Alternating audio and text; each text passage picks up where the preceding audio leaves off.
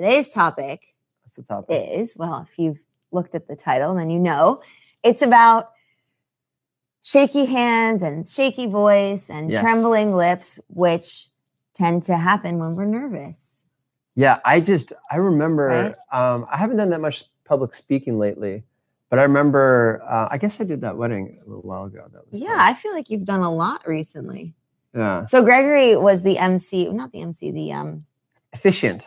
That's right. Officiant. Officiant of, I swallowed a vowel there, of one of our close friends' weddings. And it was in South Africa. No, it was in Paris, but it was right in the suburbs of Paris. Yeah, beautiful little town, little old sort of retired castle type thing. Yeah, an old estate that they've since, started using as a venue, a wedding event space, and I think mostly wedding venue. So it was so wonderful, and you did an amazing job. Thank you. I did have a sheet of paper, but you had practiced it so frequently and so well that you were so aware of what was going to, come next. Yeah. The pauses that you added were for dramatic effect. I think some of this we'll probably get into when we actually start talking about the remedies for shaky stuff. Yeah. So where should we begin? Well, I was just going to begin with an anecdote, which is that early on, but my point is it wasn't that long ago. Okay.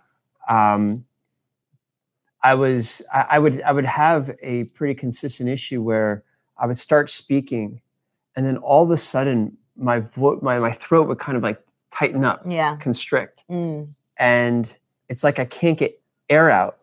And so it wasn't so much, and it would shake a little bit. So I didn't really have a shaky hands issue, but my voice would start warbling. Warbling. Yeah, quivering, and it's like the air wouldn't go through. That's terrifying. Yeah, right? It's the most bizarre thing. Yeah.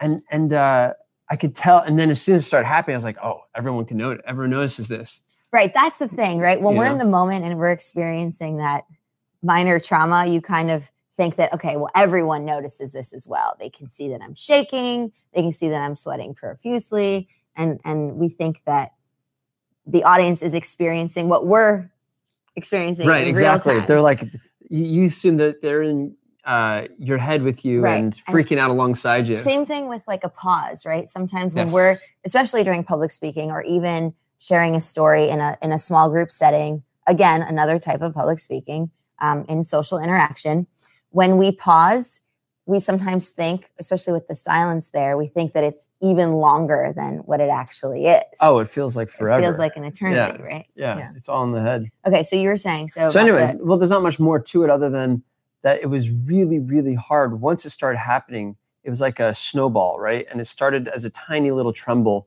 And as soon as I noticed it, I started focusing on it. As soon as I focused on it, it exacerbates like, 90% more muscle constriction started happening. And suddenly I could barely talk. And I was like, oh gosh, I'm just gonna have to sit down. And I'm trying, in the time, I think the best I could do was, I think I even might've told the audience, excuse me. And so I just took a deep breath and like kind of coughed a little bit to try and loosen up the muscles. Right. Yeah. But I was tense for probably another 1/3 of the speech and then managed to loosen up again. Was this in business school? I really don't remember the venue. Was it in college? This might have been actually at a separate wedding when I was giving a best man speech for another one of my friends down in, was it South Carolina? You did a great job with that. Well, then see, that's the thing. In my head, my voice was constricting and wavering. All right. Well, I have it on camera, so I'll check it. We'll see. It's also really dark, though. The lighting was a little bit. But the point is, it can just be in your head. But whether it's in your head or it isn't, most of the time it's definitely affecting you, and it's not a comfortable thing. Not at all. And a lot of it is psychosomatic, right? So you feel all the nerves build up and the tension there, and then it somehow starts showing up in your physicality, right? So it's basically like, okay, I'm really nervous to speak in front of this, huge group in this venue that I have I'm not experienced speaking in. And then you start, building up this story in your head about how you're not good enough, you didn't practice enough, you're too nervous, blah, blah, blah. And then that starts showing up in our body. And so that's when the shaking happens and the airflows is not as smooth. So one of the most important things with all of that is centering yourself and trying to breathe properly. And I'm not just talking about like, you know, in through the nose, shallow breath. I'm talking about like the deep-seated breathing that we would typically find in like a meditation. Diaphragmatic breathing? Yeah. There's a video about that. Yeah. Check it out. It's called How to Project Your Voice. I will link it below because it's super relevant to,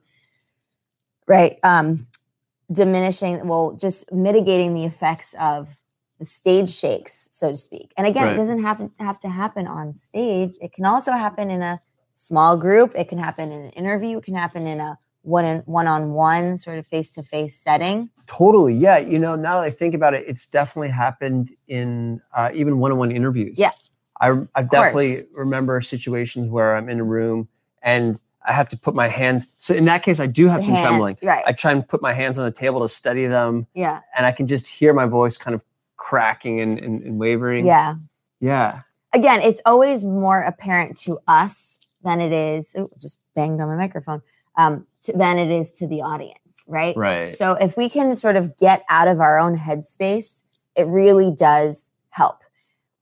The other thing I will like to, I want to say, and I have mentioned this before, is, so the first thing is the breathing, right? And this is something that you can do before, during, after, but definitely before. Well, hopefully you're always breathing. Right. But again, it's the deliberate, you know, hold it at the top. Right. And there's different ones. There's like 444, there's 777. There's a cool meditation app. It's like a meditation light app by a guy we like, Kevin Rose. Yeah. Yeah. If you're watching Kevin Rose and his wife Daria, you're awesome. We love you. You guys are great. Yeah. We got a ways to go until we can. We just want to be friends with them. Oh no, they're like when you listen to them talk. I mean, mostly it's just Kevin. He's so humble, right? He's very humble. Very humble. He's always learning. He's totally happy to say he was wrong about something. Yeah. Always experimenting. And the generosity of sharing like his experiences. Shares everything. He doesn't have ads on his podcast. Which is amazing. Yeah, it just so the Oak app, right? So anyways, he's got an app. He was the founder of Dig, which was one of the early sort of social sharing technologies on the web. So anyways, Kevin Rose built a really cool app called Oak. And it's been on iOS for a while, and I think the Android version is available now. And it's very relevant to this video because the app itself does focus a lot on breathing. Definitely, yeah. Right? Mm-hmm. And as you're saying, I feel like so much in life actually comes down to breathing. If you can master your breathing, I think a lot of other aspects of life start to fall into place, right? Yeah. If you get more oxygen to your brain, more oxygen to your muscles, everything sort of works better. Mm-hmm. And by contrast, your panic mode, you end up breathing too fast. So you're not absorbing the oxygen. So you're like hyperventilating. And shallow breaths, which raises your carbon dioxide in your blood. And it actually significantly impairs your decision-making, right? And so when you're panicking, your body's optimizing for rapid movement. It's not optimizing for thinking. Right. Right. And so if you can control your breathing, then basically what you do is switch your body into thinking mode. Problem solving.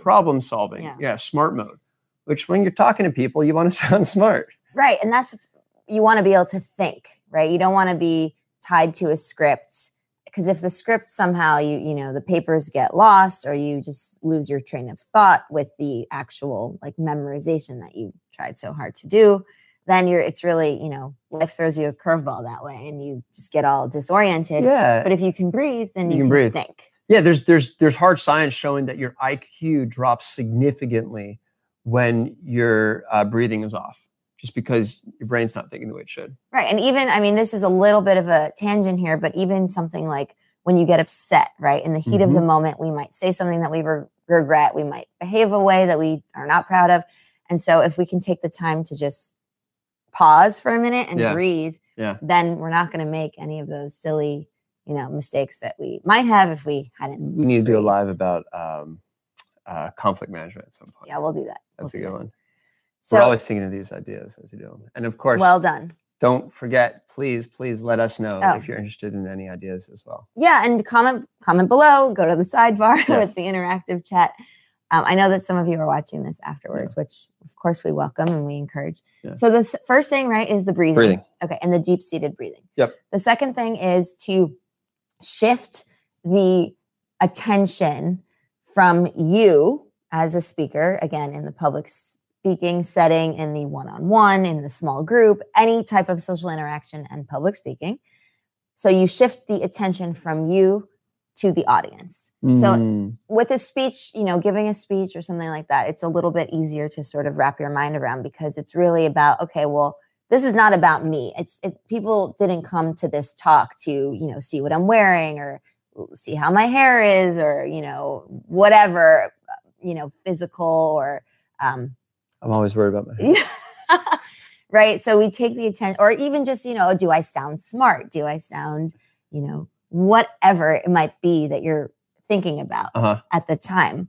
You take the focus off of you and you put it onto the audience, meaning, are you delivering value to them? Are you there to share a funny story? Are you there to give them an informative talk? Are you there to persuade them to, take better care of their mental well-being and physical well-being? I don't know, whatever it is, right? But the point is you shift the focus from you to the audience. Yeah, I love that, because when you're thinking about you, you're by definition not thinking about others. And we're self-conscious about it, we're right? self-conscious, and we start focusing on stuff that frankly the audience doesn't really care about. Most of the time they don't even notice. Yeah, they're not. I mean, and if they do, they're probably not your target audience anyways. And if they do, it shows that you're a human, right? You're not, an AI or well, sure. There's the human aspects of that too, right? You have faults and so forth. But the thing I like about what you're saying is, once you start focusing on delivering value, when you start focusing on the real purpose for why you're there, that also, I think, allows you to focus on or sort of like orient your mind around the content of your speech. Definitely. Right? And you can start to articulate it more clearly. It'll start to, if your goal is comprehension, then that also will compel you to sort of scan the room, right, and determine if people are understanding what you're saying, and you to adapt, engage. Right. If you're worried about sort of, the wrinkles in your shirt, you're not going to be assessing whether or not, Mandy in row 2 understood what you're saying, right? You're not going to be asking questions. Whereas if you do focus on delivering this value, then everything you're doing is going to be oriented around that. And as a result, it's going to be a much better speech, and the audience is going to be more engaged, and just more grateful, right? Definitely. And then there's the interactive component that you bring into that. Like you said, when you're paying attention to sort of the response and the reactions in the room, and you're aware of the people that are there, essentially, you're much more able to make it an interactive type of discussion, as opposed to just like a lecture or something. And so this goes for, teachers out there, professors out there. But let's talk about the interview setting. Sure. How would that, so we're talking about shifting attention from you to the audience. And in this case, it could be one interviewer or multiple. Sometimes I've been in interviews where it's been like 5 people interviewing me. Yeah. So definitely that would be a situation where you're nervous, and the psychosomatic reaction of, okay, now you're shaking, your voice is trembling, you're warbly, all of that stuff, right? So what do we do there? So in an interview, my favorite tactic there is, because a lot of people, I think, go in with a bunch of rehearsed sort of sound bites that they want to bust out sort of over the course of the interview. And there's a video about that too. Stop memorizing your answers in an interview. Wow, I didn't know there were going to be so many overlaps in this. Okay, well, there you go. Well, you got a lot of videos. I'll link it below. And the memorization. Right, so people come in with these memorized sound bites and want to use those. Unfortunately, those end up sounding robotic and definitely just overly rehearsed. Yeah, overly rehearsed. I think the number one thing to do instead in an interview is to sound natural. Yeah. Right. And that sounds, of course, much easier to say than to do, but there's a great way to do it. And the goal is to, instead of going in there saying, okay, I want to talk about myself the whole time, the goal instead is you want to connect with the person across from you. You want to have a conversation with them. And as we started out saying earlier in this, a conversation includes listening, includes reading the other person. And so asking questions. Exactly. Right. You want it to be a conversation where, because interviews, a lot of what interviews aren't necessarily specific with what you said. You know, if you come up with something revelatory during the interview, that'll be in your favor. Right. But I would say the number one thing in the interview is when they walk out, what is the impression they were left with? How did you make them feel? How did you make them feel? Exactly. And that often doesn't have to do with the specific things you say. It has much more to do with how you say them and how you made them feel during the interview. And if you're just sort of reciting a bunch of stuff robotically, that sounds amazing. Let's say, yeah, you may be Shakespeare, but you know, if it's done in a way that's not natural and conversational, they're going to walk and be like, okay, well, I just felt like I watched a speech, and you know, that's not going to work well if this person's in front of a client, right? So, and by doing this, and I like how you segued from the public speaking situation to this. It's the same concept. By focusing more so on having a conversation and connecting with them, you take the focus off of you and you put the focus instead on sort of the content and nature of the interaction. Right. Yeah. And it just, suddenly you're not worried about, are you shaking? Is my breath, you know, off, or whatever it is? You're just focused on, okay, you know, I want to learn more about this person. I want to understand what they are interested in, so then I can talk about what they're interested in, and so forth. Honestly, like, the shakes will go away once you breathe and also turn the focus, right? Yeah. Shift gears. It really does. So in the next, you know, speech you give, or the interview you have, or a group that you have with your friends, maybe like story time, I don't know, like storytelling, anytime you find yourself shaking, be it your voice or your hands or whatever. A date too, you know, if you think about it, a date might be the most, what's the word? Agonizing. Agonizing, right? Because a first date, nervous on stage. But if you're really nervous in a date, chances are, you know, it's not going to go as well. Unless the other person's nervous too, then they might find maybe everyone's like nervous. Endearing. Maybe. There's no question. The more natural you can be, the better time everyone has.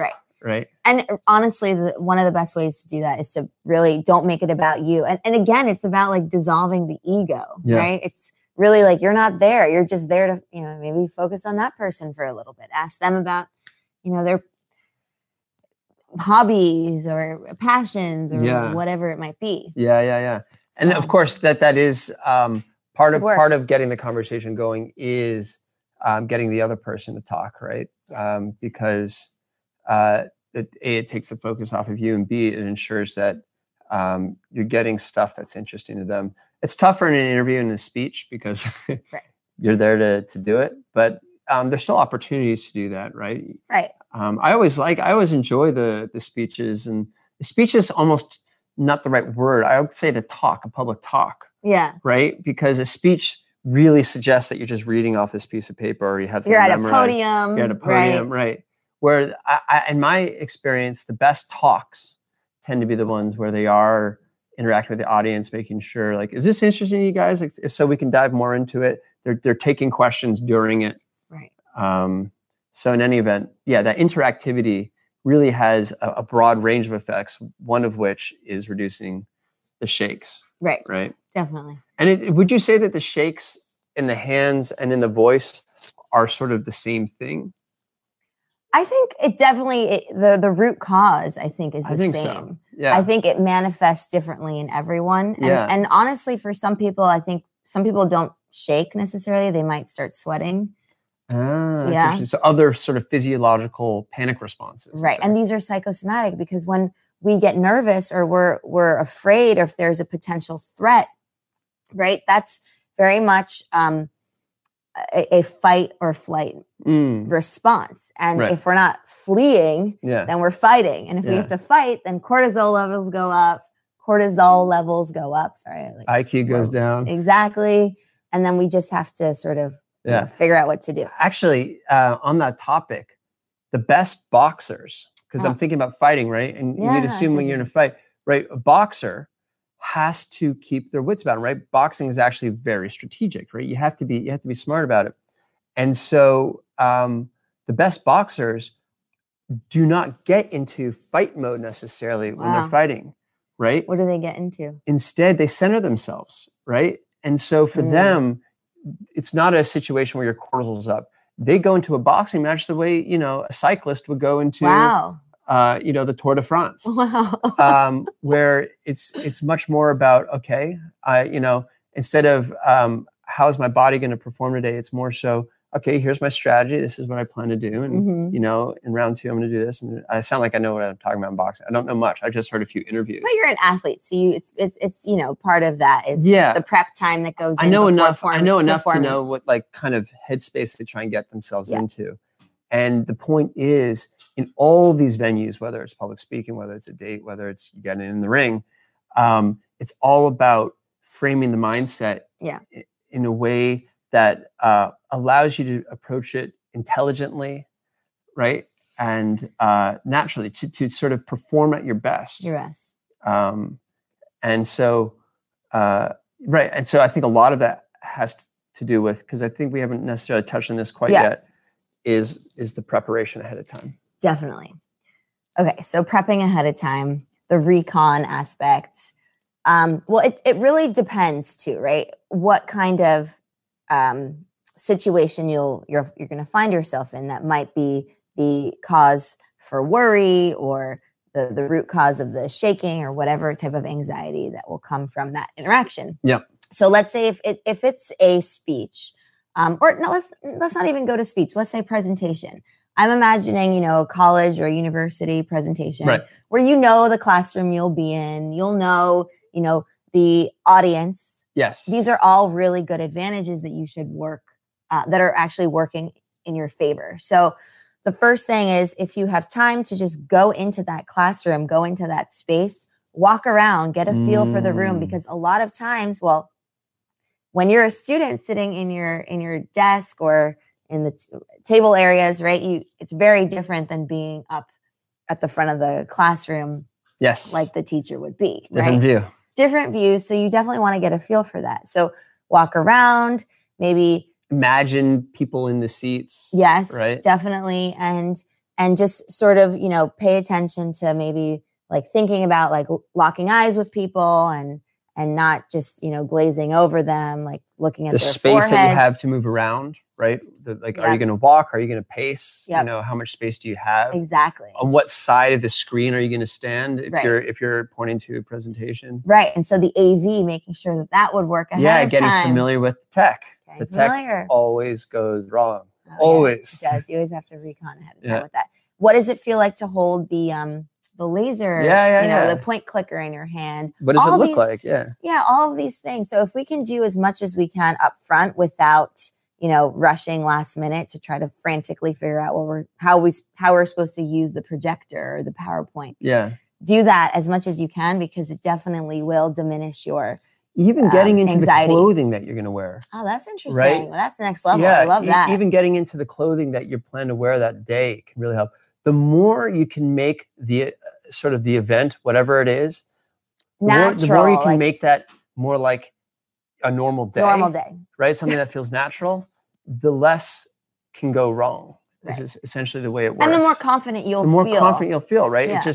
It's the less different it'll feel, right? Our bodies are conditioned for repetition, right? Because that uses less energy. That's an evolutionary tactic. Right. So the more we can condition ourselves ahead of time for that specific situation, the more muscle memory will be at play, and the smoother it'll go. And I think a lot of people do think of prep as all they focus on is the words. The words, what they're going to say. But there's so much more to that prepping process.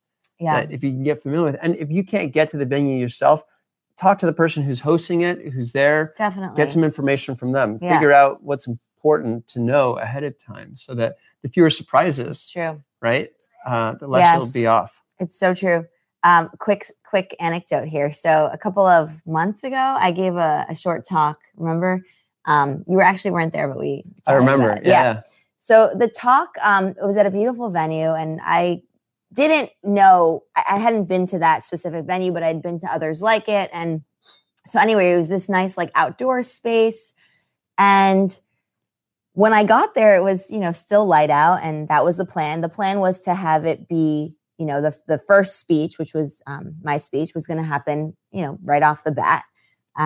After people did a little bit of networking, but it was supposed to still be light out. Well, you were the headline. Yeah.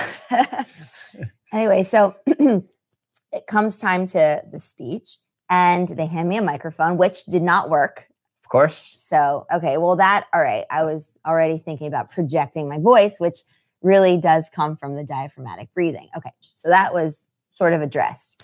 The curveball, though, was that it was dark out and I didn't have a script or anything because I had already thought about what I was going to say and share, but I couldn't see the audience. So it was really sort of disorienting. It was mentioning that. Almost pitch black. And I'm just seeing like shades of, like a nose here and there, like an amorphous shapes. Yeah, these amorphous shapes that like was very disorienting. And it kind of threw me for, it got me by surprise. It threw me off a little bit. Yeah. And I really had to center myself and, I wasn't shaking, but I definitely was disoriented because there was just this lack of, like you said, it was just like shadows, basically, like these amorphous beings. And it was really interesting.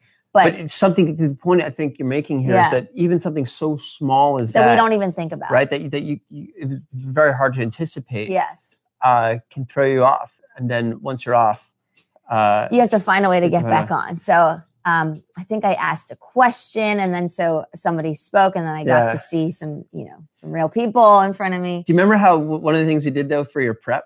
I always enjoyed. Oh yes.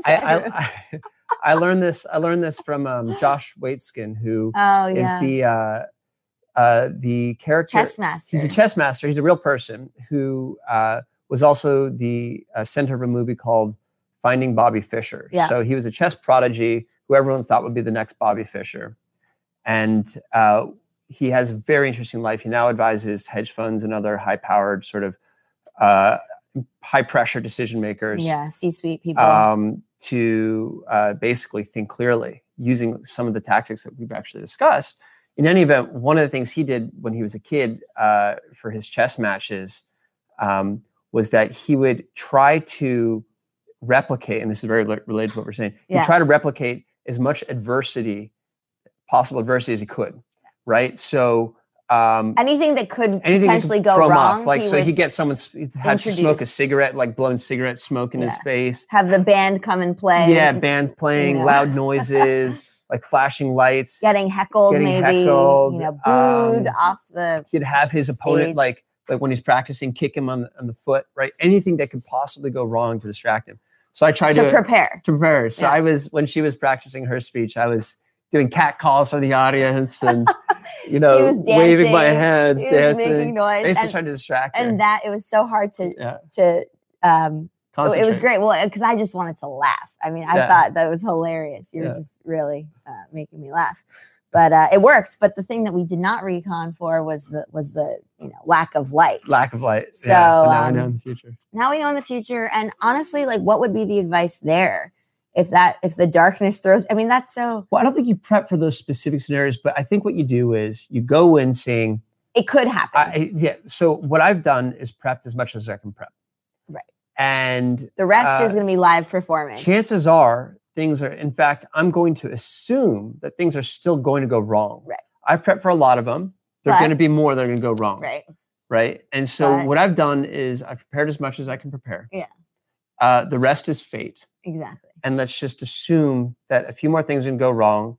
And when they happen, I'll handle it. It'll be like, I knew something was going to go wrong. There it is. But I always love that. Sometimes I like when those little things go wrong because it just shows because so if that were to go wrong, if something were to go wrong, then it's like, okay, well, the rest of the speech is going to be great because that thing already happened. Totally. So it's like, okay, well, now that we got past that. Now it's totally right. Yeah. Fine. Sometimes if the mic's not working and you like click, You're click, oh, click, well. and then the audience laughs. Yeah. And immediately everyone's more relaxed. Exactly. And it just, then the rest of the event or the speech will just be so much. I feel like that's a fourth strategy. I'm gonna go with the fourth strategy here. Let's do it. A fourth strategy is something, doing something goofy, right? Oh yeah. That's just like having something go wrong. Basically, if even a tiny thing goes wrong, welcome it. Make a deal of it. Make a deal of it, right? If you sort of tripped over yourself a little bit, make a deal of it. Get everyone laughing. Yeah. Feel like you've already made a mistake. So this was never going to be perfect. This isn't a piano recital, right? And even if it were, it's okay if something goes wrong. I had a piano recital where my piano teacher was turning the pages, and he was so nervous. He was so more nervous. I wasn't nervous. Yeah. And he threw my paper on the ground by mistake, like the notes, because he was shaking. My piano teacher was shaking. Geez. I was like 7 years old, maybe. It was shaking, and it flew on the ground in front of everyone. There was a huge gasp from the audience. I can imagine. I picked it up. I leaned over, I picked it up, put it back on the stand. He's probably freaking out. Yeah, he was freaking out. Yeah. And continued. And I was just like, amazing. Whatever. Amazing. Yeah. So embrace it. It happens. When things go wrong. It happens. Because that humanizes the situation. It decompresses the tension. And it makes it fun too. It's live performance. Yeah. And it reduces the stakes. At that point, something's already going wrong. If another thing goes wrong, what's the big deal? Part of why we wanted to do these live streams, by the way, is because, we have our lessons that obviously there's a lot of thought and the editing and all that stuff that happens. These nice packaged lessons for you guys, but which is really important. And when you have like a specific thing that you want to learn, but then we also wanted to show a little bit of our personality and our, the authenticity that we really want to share with you guys. And honestly, just, if something goes awry in the live stream, like we had a call the other day. Oh, yeah. It happens, right? I wish I knew the episode we could point you to. It's hilarious. And it's just fun. It's just fun. So, wait, we have a little shout out here. Yeah, they're just saying Merry Christmas. Oh, it's communication coach Alex Lyon. Oh, Alex Lyon. One of my favorite channels. Definitely check out his channel. Yes. Awesome. Please stuff. watch Alex Lyon. Yeah. So you can find it over in the channel, suggested channels that Big I have inspiration for on us. my page, for sure. Yeah. And Merry Christmas to you, Merry Alex. Christmas. So speaking of which, I'm having a blast, but I want to be respectful. We have a chef in the other room who needs our help with Christmas prep. Yeah. And so I think we just have way too much fun on we these. should bid everyone adieu. Okay. We'll bid you all quick Edelweiss. recap. Edelweiss. Edelweiss? Edelweiss. Okay. A quick recap. So breathing. Breathing. And not the shallow breath, right? We want deliberate, deep breath. Seated breathing. Intelligent, evoking breath. Yeah. And really hold it at the top, right? So when you breathe and you fill your diaphragm as if you're imagining a balloon expanding, then hold it at the top and then release slowly through the mouth. Deep breaths. The second one is taking the focus off of yourself and putting onto the audience. And the topic, right? Dissolving the ego, as you said. Dissolving the ego. Number 3 was preparation. Yes. And that doesn't just mean what you're going to say, but the space and imagining. So just off of that, really quick. So let's say you're in an interview and you don't know where that's going to be. Just try to replicate an office setting. Right. Just try to be like maybe in a chair. So if it's a swivel chair, don't move around. Really try hard to think about these things. So it's the whole package of the performance. And also prepping for the things that go wrong, which ties into the fourth one. Even turn the lights off if you have to. Turn the lights off if you need to. Yeah, do it in the dark. Why not? Do it in the mirror, do it in front of camera, all that stuff. Yeah. And then the fourth one is when things do go wrong, because they inevitably will, embrace it. Yeah, embrace have fun with it. Yeah. Turn it into an excuse to laugh a little bit, to humanize the situation, and decompress the situation. And honestly, that will make it memorable for the audience too. And I think if you do these things, you don't have to do them all at once, and you can sort of gradually work them in. But as you do start to do them, you'll find that the shakes that you have, whether it's your hands or your voice, disappears. Yeah, those don't happen anymore because the focus is elsewhere. Exactly. And you're prepared, and your mind's in a good spot. And you're prepared that something will go wrong, and it's okay.